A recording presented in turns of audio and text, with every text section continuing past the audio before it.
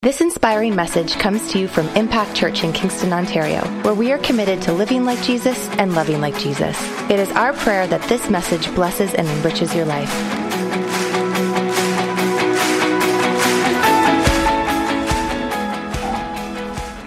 I want to talk about something that is often overlooked in the church world. And I believe that is something that the worldwide church lacks. And it is a very, very powerful principle. That is so, when we get a hold of it, it is so life-changing and so life-giving. And you know what? I feel so unqualified to talk about this topic. That is until recently.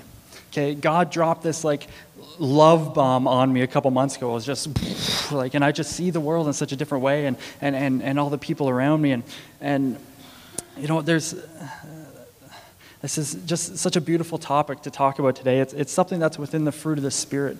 It's something that I believe every Christian is called to live out. It's the way in which Christ endured the cross. It's something that cannot be stolen, and it's this beautiful, unexplainable manifestation of Christ within us that we just can't explain. And it's the very joy of Christ that is within us as children of God. We're going to talk about joy. Yeah. I believe that we need to go back to our beginnings as children and study the simplicity of their joy. You know, as adults, we spend so much time trying to teach our children how to become like adults, when I believe God is trying to teach us adults how to become more like children. Right? Easy. See, Jesus said in Matthew 18:4 that unless we become like children, we will never enter the kingdom of God and enter the kingdom of heaven. And let's talk about the kingdom of heaven here on earth. And if we want to be great in the kingdom of heaven here on earth, we're going to have to become like children.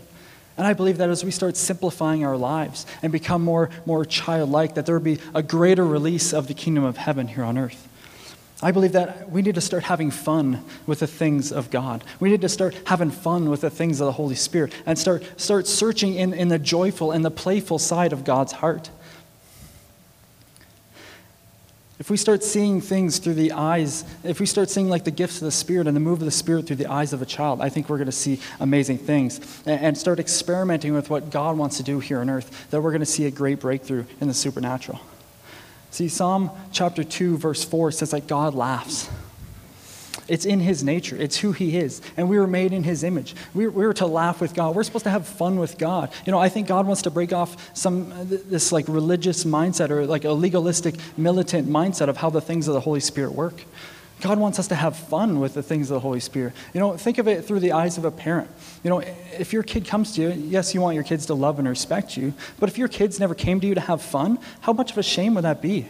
See, God wants us to come to him to have fun. He wants us to play with him, to play around with the things of the Holy Spirit. I've started to learn that, you know what, God loves messing with our plans. It's so much fun. And he loves messing with the plans of people around us. You know, don't you love when the Holy Spirit just pokes at you to go pray for someone? Like in public? Like on an airplane that one time? You can't jump out of an airplane. Well, you can, but it's dumb. You know, maybe God wants to use you to start a healing revival in Costco. You ever think of that? How many people your heart skipped a beat there for a second? Or maybe God wants to use you to bring the Holy Spirit to someone at your workplace. You know, God wants to use us in amazing ways that we so overlook sometimes. So what I'm trying to get at here is God wants to break off a certain seriousness of the things of the Holy Spirit this morning. God wants to release new levels of joy into his children this morning. Does anybody need a little shot of joy this morning? Come on, I know it's summertime and, you know, we're kind of lazy and stuff, but God wants to bring joy about our lives. Okay, I want to do something a little different here this morning. I know we just did worship and communion and stuff, but I want us to give a shout of praise to God, so loud. I want to take 5 seconds and just give God the biggest shout of praise as a group, because God is God and God is so worthy of praise. And because, you know, once we were destined for hell, but then he took us out of that and now we're destined for heaven. You know, there's so many reasons. I don't even have to give reasons for us to give a shout of praise to God. But I want to take, I'm not talking about a golf clap for Jesus, oh, there's Jesus in the putt for the Masters. No, I'm talking about a shout of praise like you've never shouted before. Okay, we're going to take 5 seconds. I'm going to count to 3, and as loud as you can, we're going to shout to praise for God. Ready? 1, 2, 3. Woo!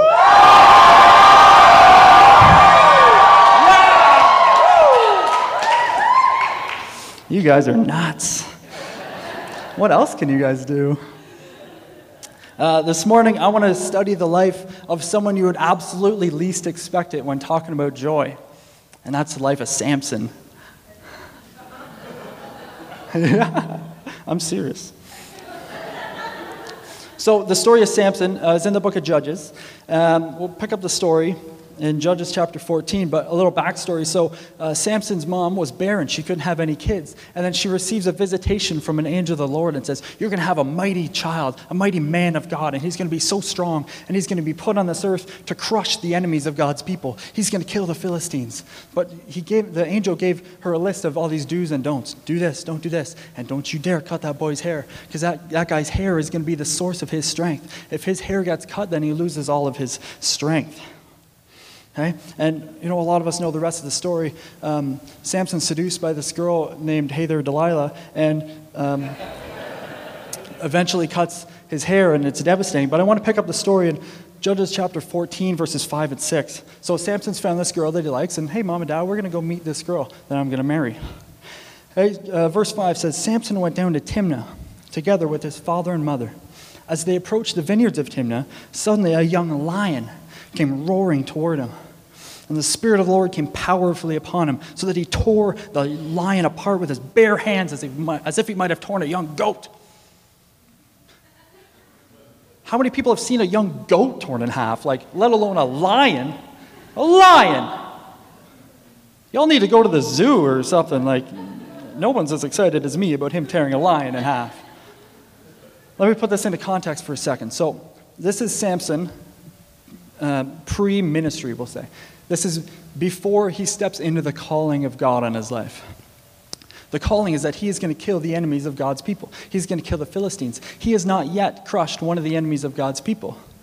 If he were to die today, he would not have accomplished anything for the kingdom of God. And yet, there's this lion, this young lion that comes roaring towards him to kill him.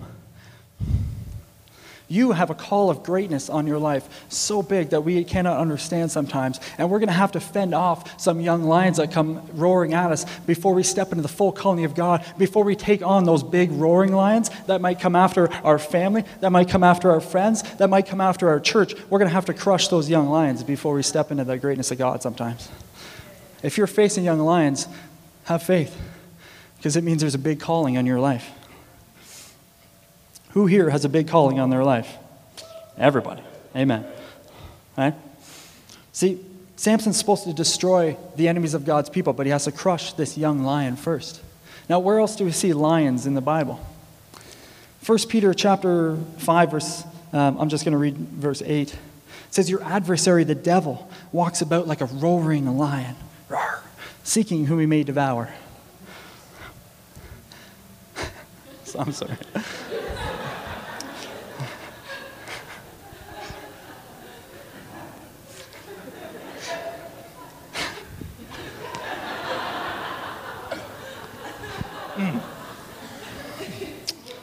Nobody takes me seriously. It's okay. So Samson was a person that the roaring lion says, whom he may devour. So if the devil may devour some people, then we got to believe that there's some people that he may not be able to devour. And Samson was certainly one of those people that the lions couldn't devour at first. The lions got together and be like, man, did you see that? He just ate my brother Simba. He just completely ripped him from head to tail. Have you seen that? I am staying away from that guy. See, the enemies, they will realize this is who we're supposed to be, right? We're supposed to be the ones that the enemies are like, hey, did you see that guy? He just ripped that demon from head to toe. That's supposed to be us. Okay? Amen. Thank you. I got one amen. That's good. Now, let me look where else. Where else do we see lions in Scripture? Y'all are probably wondering, this guy's talking about lions? How's he going to connect lions to joy? But trust me, I'm going to do it. It's going to be good. Proverbs 20, verse 2 says, the rage of the king is like a roaring lion. Let me ask you, who is the real king? Who is the real lion? Jesus. Jesus is the real lion. See, multiple verses talking about lions, but Jesus is the real lion. What does the enemy always want to do? He's always wanted to be like God. Spends his whole being trying to be like God. He always tries to imitate God. How does he do it? What's one of the main ways he does it? He quotes Scripture. What happened to Jesus in the wilderness? The enemy came in and spoke 3 times. He quoted scripture trying to get the enemy to believe that it was God talking to him so that Jesus would believe it was God speaking to him. Why does the devil use scripture against us? To try and lure us into a trap? To get us to think and believe that we're hearing and obeying God, yet the whole time we're actually listening to the devil and following him. That was a good point. See, all the devil wanted was to be like God. He keeps trying to be like God. And he goes around trying to make us believe that Jesus is angry at us, that he's like a roaring lion and he's coming at us with his wrath. And God is mad at you. That's what the enemy's trying to do. He's trying to tell you that he's mad at you and he wants to punish you. Why? Because if we believe that God is mad at us, then we'll allow the devil to devour our entire lives and we'll think that God is the one doing it. Sadly, I believe so many people in the world have this religious mindset, this blinded mindset that God's mad at them and they can't see past anything else. They're blinded in their understanding of who God is and they don't see him as the love of God. It's completely devastating in the people that I've talked to. You know, every time I have a patient in the back of the ambulance on the way to the hospital, I strike up conversations about church and about God. And everybody I talk to has some kind of church history. But almost every single one of them has been offended by something in the church. They've been ostracized or shamed by people who are not living out the love of God and pointing out their flaws and their faults. And what's happening is these people have listened to and believed the lie of the enemy that says God is mad at you and that his love has conditions. How many conditions does God's love have? None. And you know what else? God is not mad at you. Turn to your neighbor and say, God is not mad at you. That's right. See, Samson was completely untouchable and unstoppable so long as nobody cut his hair. When his hair got cut, he lost all of his strength. And what happened when Delilah seduced him and he got his hair cut? See, the enemies came in, they gouged out his eyes. He lost all of his vision. They bound him up in chains, and he spent the rest of his days blinded, walking around in circles, not being able to see anything, having absolutely no vision in his life. Because he let the enemies come in and cut out the source of his strength. As Christians, where do we get the source of our strength? Nehemiah 8 verse 10 says, the joy of the Lord is your strength. Do you want to know why I believe that so many Christians are walking around trapped and imprisoned, feeling as if they're blinded? They've had their eyes gouged out. They're walking around with no vision, completely bound in chains, not being able to get through, not being able to see breakthrough, and doing the same thing over and over again and struggling over and over again and not destroying the enemies on which they were put on this earth to destroy because they've allowed the enemy to come in and steal the source of their strength, which is their joy. Because they do not protect the source of their strength, which is their joy. The very same people that Samson was out to destroy now have him working for them. Because he didn't protect his hair. And for most Christians, the reason they do the same thing is because they do not protect the source of their strength, which is their joy. They'll let the things of the enemy come in and cut out the joy of the Lord right out from under them. And the enemy's robbing them of their joy. What does the enemy love to do? John 10:10, he loves to steal, kill, and destroy. Don't let the enemy rob you of your joy. And how does it work with most Christians? We let the circumstances or situations or people or even governments come and steal their joy. I am 100% guilty of that. I'll have a bit of a transparent moment of repentance with you guys that I've allowed in the past government's ungodly decisions to steal my joy. And I apologize if that caused anybody else to stumble. But I've come to learn that it is not the joy of the prime minister or the joy of a president that is my strength. It is not the joy of Scott that is my strength, thank God. It is the joy of the Lord that is my strength.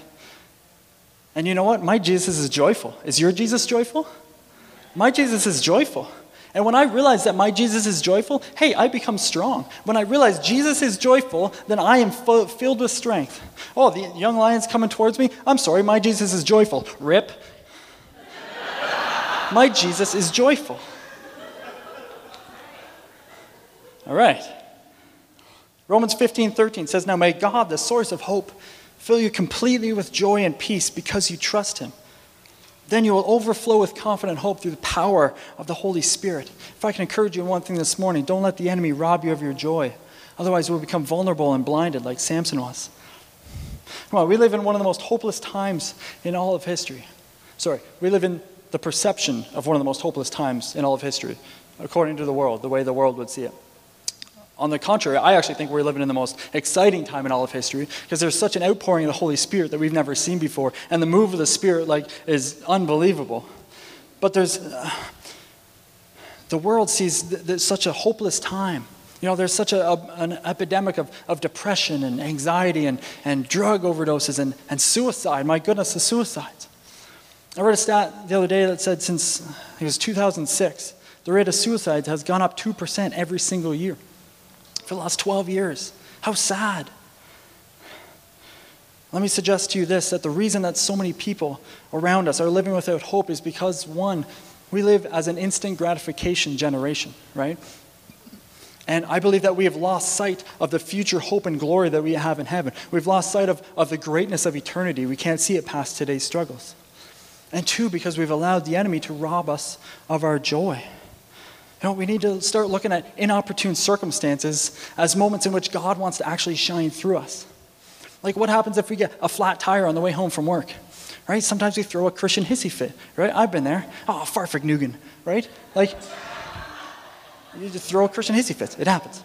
Okay, but maybe God wants to use that opportunity of your flat tire to go to Canadian Tire and go speak to someone who's a cashier that's super depressed, super sad. They're thinking about going home and killing themselves that night. But because you had a flat tire, you had to go there, and God gave you a word of encouragement for that person that tell them, hey, God is not mad at you, and God is so happy with you. God's so pleased with you. He loves you.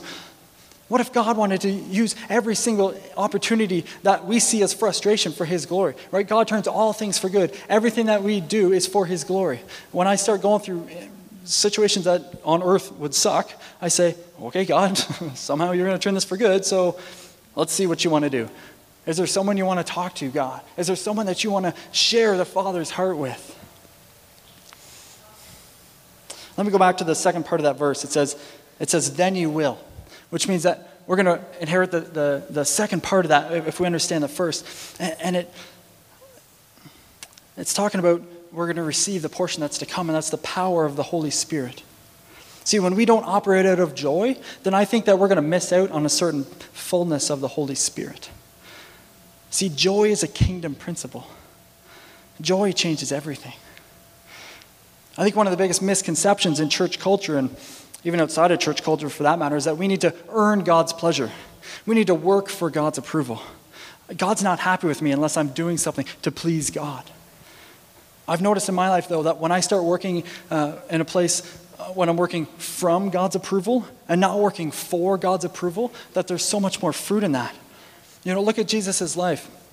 Before the two most challenging moments in Jesus' life, God spoke to him before he entered his ministry life and before he endured the cross. God spoke to him audibly and said, "This is my son, whom I love, and in you I am well pleased." Jesus hadn't done a thing. He hadn't raised the dead. He hadn't done a miracle. He hadn't healed a sick person. Yet God spoke to him and said, "I love you, and I am so pleased with you." It changes everything when we see that God is already pleased with us, and we can operate from a place of God's pleasure, not working for God's pleasure. Let me switch gears here for a second. Jesus endured the cross. Why did Jesus endure the cross? For the joy that was set before him. Hebrews 12 something. For the joy set before him, he endured the cross. What is that joy? That joy is you. That joy is me. We are the joy which caused Jesus to endure the cross. If we're not joyful, why did he endure the cross? I think it's a dishonor to the cross. It's a dishonor to Christ if we don't live out in joy.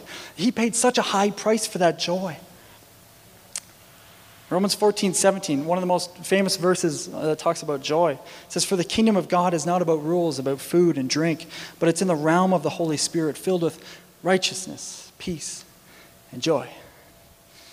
We spend so much time on that verse, and it's so quotable and tweetable and whatever, but we often forget about the verse right after that. You know what it says? It says, "For he who serves Christ in these things, righteousness, peace, and joy, is acceptable to God and approved by man." That means that it is acceptable to God that we walk out in righteousness, peace, and joy. Can I also say that it means that if we are not walking out in joy, that it is completely unacceptable to God? Whoa. It is unacceptable to God that we are grumpy. That's in the Bible. It's in the Scott translation. You got to pay extra for that, but it's in there. It's unacceptable to God for us to not walk in joy. Now, not only that, but let me take that one step further. So it's acceptable to God, but we also become approved by man. You know, there's this thing going on in the world, and well, you want to know why so many people in the world they disapprove of church? Because there's lacking of joy in it. And when I say church, guys, I'm not talking about Impact Church. I'm talking about the worldwide church as a whole, okay? The church of North America, the church of wherever, okay? Because there's a lacking of joy in the church, I believe, around us. And a lot of people think that churches are a sham. If I'm being totally honest, a lot of people I talk to, they think church is a sham because there's so many Christians that are grumpy. Y'all know what I mean by grumpy Christians? Come to church with me. It's fun. You know what I mean? Like grumpy Christians, okay? Just to give you a visual.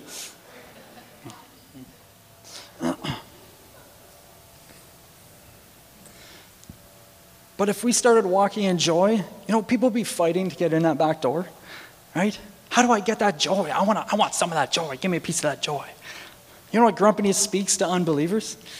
It says that God is not enough for my satisfaction. I don't get enough peace and joy in my life from God. You know, maybe people are waiting to see the joy in our lives before they start coming to church with us. You know, in a time in a world when there's so much disappointment, so much frustration, so much sadness, the church needs to be a light filled with hope and a light of joy. This needs to be a place where people find that hope and not more frustration and not more anger and not more disappointment. This is where people get set free from that stuff because the Spirit is here. And then when the Spirit is here, there's the joy of the Lord. Let me dive into the second part of that verse a little bit more. You guys know that I love looking into the Greek of the certain words in the Bible. You find out so much more about what it means. But I looked into that word approved, what it means to be approved by men. And this is what it said. It was so fascinating. So this is what it means to be approved by man. So in the ancient world, there was no banking system as we know it today, and no paper money. All money was made from metal, heated until liquid, poured into molds, and allowed to cool. When the coins were cooled, it was necessary to smooth off the uneven edges. The coins were comparatively soft, and of course, many people shaved them very closely. In 1 century, more than 80 laws were passed in Athens to stop the practice of whittling down the coins in circulation. So what's happening here is the people that were in charge of the money, when they would get some of the coins, they would shave them off. They would shave off a little bit more than was necessary, and they'd take all of those shavings and they'd create more coins, essentially ripping people off. Okay? It carries on. But some of the money changers were men of integrity who would accept no counterfeit money. They were men of honor who put only genuine, full-weight money into circulation. Such people were called dokimos, and this word is used here for the Christian as he is to be seen by the world. We are supposed to be people of integrity and honor and people who aren't ripping people off. See, the world is supposed to see us as people who talk about this amazing kingdom, who talk about this amazing place, and they need to see that we're not ripping them off. You know, you talk about this place that's so amazing, that's so awesome, but I just don't see it in your face. It just doesn't line up with what you're talking about, with who you actually are, and they feel ripped off. That's what happens, the world sees when we don't walk in joy. I heard this great teaching recently about how it connects joy and it's a transaction with the kingdom of heaven. It's funny that it talks about money, but nowadays there's so many different ways that we can pay for stuff, right? You don't even need to carry your wallet. You put it on your phone. You have Apple Pay or Google Pay, Samsung Pay, whatever it is, and you put your information in, and you just go boop boop, and then your phone it reads your face, it scans your identity, and it says, "Yep, you are who you say you are. Go ahead, go make transactions, go happy spending." You see, the world is looking at us as Christians. The world is looking at our faces. They're reading our face. They're scanning our identity. And if our face is frowny, I don't want to make a transaction with that. See, I don't want to make a connection with that. You're supposed to talk about all these things that are happy and joyful, but you know what? Your face isn't really lining up with what you're talking about, so I don't want to make a transaction here. This is how the world works.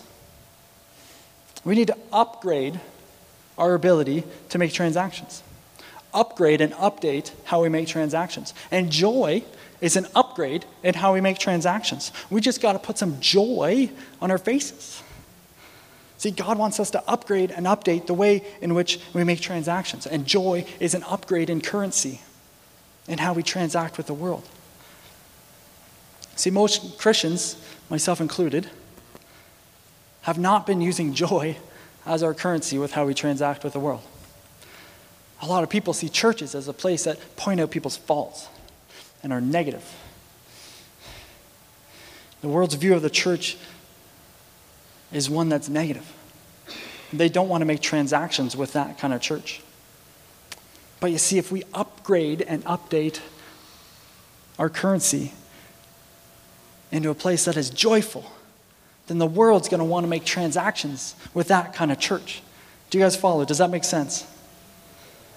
Let me switch angles here for a second. Romans 10, 14, 15. It says, "How then shall they call on him whom they have not believed? And how then shall they believe in him who they have not heard? And how shall they hear without a preacher? And how shall they preach unless they are sent?" We're about to see in this next verse, we're about to see how to recognize if someone is sent by God.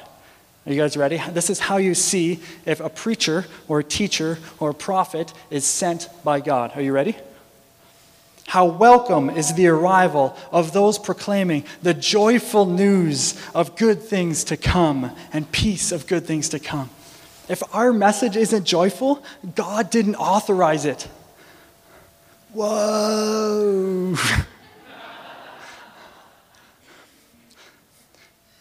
If we are not speaking out in joy to the rest of the world, God didn't author it. What does joy look like? What does joy look like? I do this with Avery all the time. Joy. Come on, I'm making a fool of myself. Joy. Look, turn to your neighbor and give him the weirdest looking smile you've ever given him. That's joy. That verse says joyful news of peace and of good things to come. Not bad news of terrible and awful things to come. Joyful. All right. Good for me. Good for me. Let's keep reading. The very next verse says, "So then," I love the so thens of the Bible. "So then, faith comes by hearing, and hearing by the word of God." If we're not joyful, faith will not come. Whoa. Joy is a kingdom principle that is so overlooked. There is so much power that comes from joy. If we were to just walk in joy in our lives. I've recently understood how powerful joy can be. And some of you may be looking at me and be like, "You're not one to preach on joy." Yeah, I know, but things change, okay? I'm a new man, okay? Whatever. Joy is awesome. If we just get a hold of this, I want you to hear my heart. Guys, this is not a judgmental word. I'm not like, whatever. This is meant to be encouraging. This is like, guys, if we just grasp the concept of joy and how powerful it is, guys, we'll be able to make transactions with the world. We'll be able to bring people in. All right, I'm excited about that. Cool. Let's jump ahead. 2 Corinthians 5:20. Paul actually gives us a job title as Christians. Anybody looking for a job? Cool. "Now then, we are ambassadors for Christ, as though God were pleading through us. And we implore you on Christ's behalf, be reconciled to God." What is an ambassador's job? What's one of the job titles of an ambassador? It is someone who is sent by a country as a representative. And they work in an embassy of the country in which they're assigned. Okay, so the embassy, this is really cool, the embassy actually becomes a part of the country in which they're from. Okay, so if we were to go to China, China's a communist nation, right? Yeah. Okay, so if we were to go to... Okay. Do your research, Scott. Okay. So if we were to be in China, and we were in communist China, if we were to step in onto the Canadian embassy, we would then be actually on Canadian territory. There is bits of Canada all over the world. Okay? I'll come back to that in a second. But what's another one of the job descriptions of an ambassador? They organize visits to the place in which they're from. They organize visits to the place in which they're from. You're an ambassador. I'm an ambassador. So we're to organize visits to the place in which we're from. Hey, where am I from? What does Ephesians 2 verse 6 say? It says, God raised us up with Christ and seated us with him in heavenly realms. Y'all want to go where I'm from? I ain't from here. This is my temporary home. My permanent home is in heaven, where there is joy abundant. I am so, I'm drunctional in the Holy Spirit right now. This is good. Do you want to help me organize a visit with you to the kingdom of God? I'm personal friends with the King. Y'all, we're supposed to be called personal friends of the King. That's what an ambassador does. And we're personal friends with the King. Do you want to meet the King? Yeah. You know, last year when I gave a message, God gave me this vision that Impact Church would be this house of healing, and that people would come here and the sick would be healed, and it'd be so awesome. And prophets have come in the last couple of years and said this is the house of restoration. And I believe that we're gonna see people have come, and people are gonna continue to come that are gonna be healed of sick and sickness cast out, and even the dead raised. Woo! Hey, I actually saw that yesterday at work. I was pumping on a guy's chest or whatever, but I was like speaking life over him as I was doing it. You know, every opportunity God wants to use, but we're speaking life. Yeah, it's a mix of medicine and a mix of God, but hey, we got the guy back, and it's laying on of hands. Like, God wants to do amazing things through every single individual. Why do people want to come to this place as an embassy? People are going to come flooding to this church because this is an embassy. Why do they want to come to this embassy? Because the kings, they visit their embassy. The King of Kings and Lord of Lords visits the embassy. Why are people going to get set free here, though? Because as an embassy, we don't operate under the rules and regulations of the country in which we're in. So I mentioned the Canadian embassy in communist China. Okay? China runs under communist rule. But if you step on the soil of that Canadian embassy, you are then on Canadian territory, and you operate under the rules and regulations of Canada. Rules and regulations of China, rules and regulations of Canada. As an embassy, we don't operate in this house under the rules and regulations of the kingdom of earth. We operate under the rules and regulations of the kingdom of heaven. So as ambassadors of Christ, if we are to represent the kingdom of heaven, we need to do it from a place of joy, because we have so much to be joyful about. Have you guys read the book of Psalms? Oh my goodness.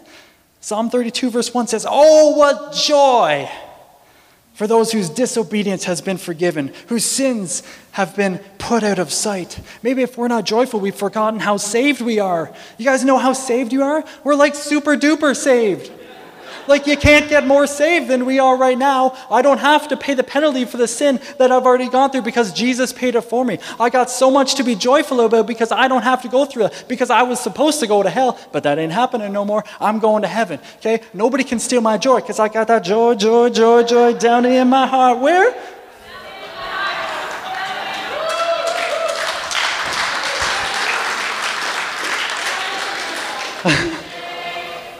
I feel like I'm losing credibility, so I'm going to bring this to an end.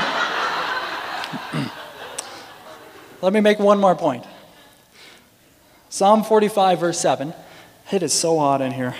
Says, "He has anointed you more than any other with his oil of fervent joy."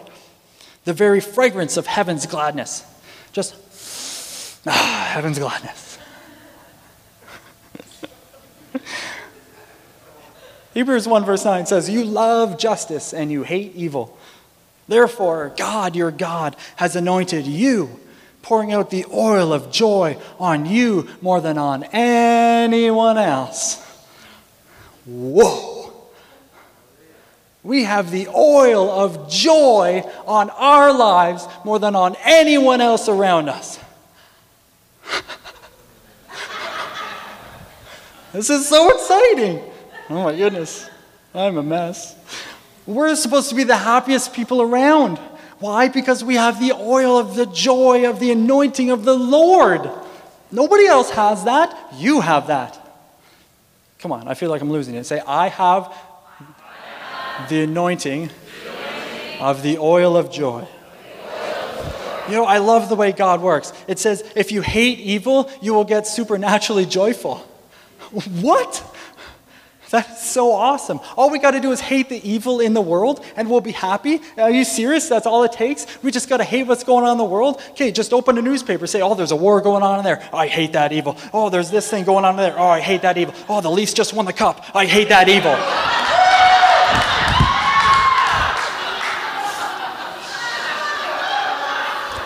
Cameron's not here. I can get away with that stuff.